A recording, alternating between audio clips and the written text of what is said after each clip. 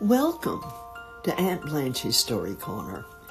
I decided to wander away from the 100-Acre Wood and Winnie the Pooh for a while because it's getting really close to Christmas, and I was so excited to find a new source of some Christmas stories that I'm not familiar with. Now, they are very vintage, very old stories, but to me, I think most of them have a really wonderful message, and I hope you will enjoy the stories that I have selected. I'm going to start out this episode of Christmas stories with two pretty short ones, so I hope you'll enjoy both of them. The first is A Brother Like That. A friend of mine named Paul received a new car from his brother as a pre-Christmas present. On Christmas Eve, when Paul came out of his office, a street urchin was walking around the shiny new car, admiring it. "Is this your car, mister?" he asked. Paul nodded. "My brother gave it to me for Christmas." The boy looked astounded. "You mean your brother gave it to you? And it didn't cost you anything? Gosh, I wish..." He hesitated, and Paul knew what he was going to wish. He was going to wish he had a brother like Paul's. But what he said jarred Paul all the way down to his heels. "I wish," the boy went on, "that I could be a brother like that." Paul looked at the boy in astonishment, then impulsively added, "Would you like to take a ride in my new car?" "Oh, yes, I'd love that."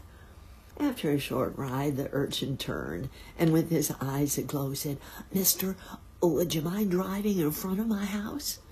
Paul smiled a little. He thought he knew what the lad wanted. He wanted to show his neighbors that he could ride home in a big automobile. But Paul was wrong again. "Will you stop right there where those steps are?" the boy asked. He ran up the steps. Then, in a little while, Paul heard him coming back. But he was not coming fast. He was carrying his little polio-crippled brother. He sat down on the bottom step, then sort of squeezed up right against him and pointed to the car. "There she is, buddy, just like I told you upstairs. His brother gave it to him for Christmas, and it didn't cost him a cent. And someday I'm going to give you one just like it. Then you can see for yourself all the pretty things in the Christmas windows that I've been trying to tell you about." Paul got out and lifted the little lad into the front seat of his car. The shining-eyed older brother climbed in beside him, and the three of them began a memorable holiday ride. That Christmas Eve, Paul learned just what Jesus meant when he said, "It is more blessed to give." And we all know how to finish out that verse, "than to receive." And indeed it is. The next story I would like to share with you is The Man Who Missed Christmas by J. Edgar Park. It was Christmas Eve, and as usual, George Mason was the last to leave the office. He walked over to a massive safe, swung the dials, swung the heavy door open, making sure the door would not close behind him. He stepped inside. A square of white cardboard was taped just above the topmost row of the strong boxes. On the card, a few words were written. George Mason stared at those words, remembering. Exactly 1 year ago, he had entered this self-same vault. And then, behind his back, slowly, noiselessly, the ponderous door swung shut. He was trapped, entombed in the sudden and terrifying dark.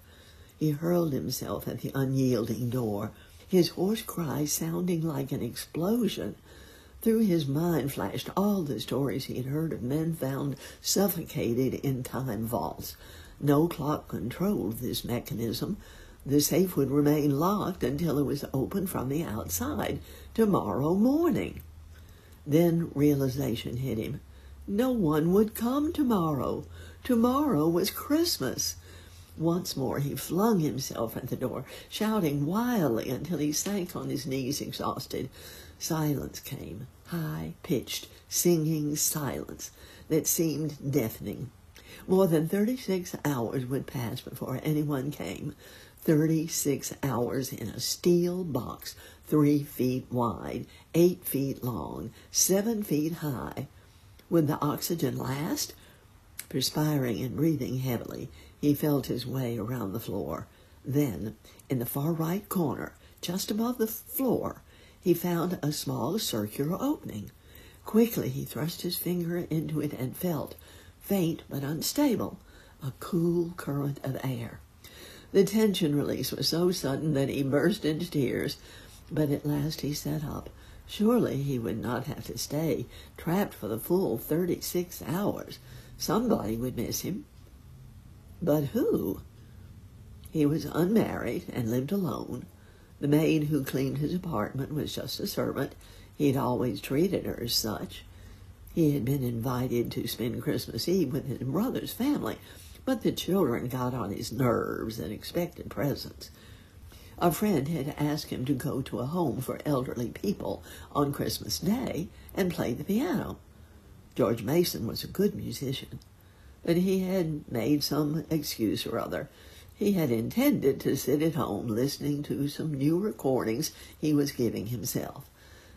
George Mason dug his nails into the palms of his hands until the pain balanced the misery in his mind. Nobody would come and let him out.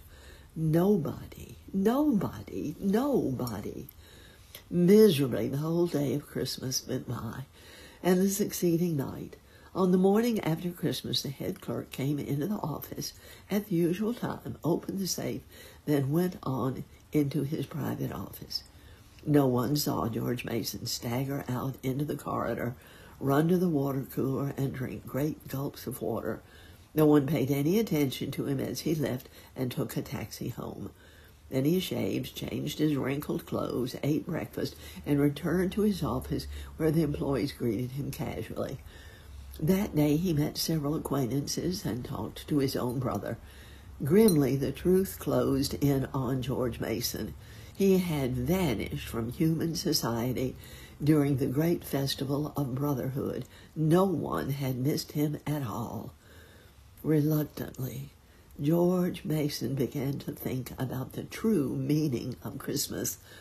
Was it possible that he'd been blind all these years with selfishness, indifference, pride?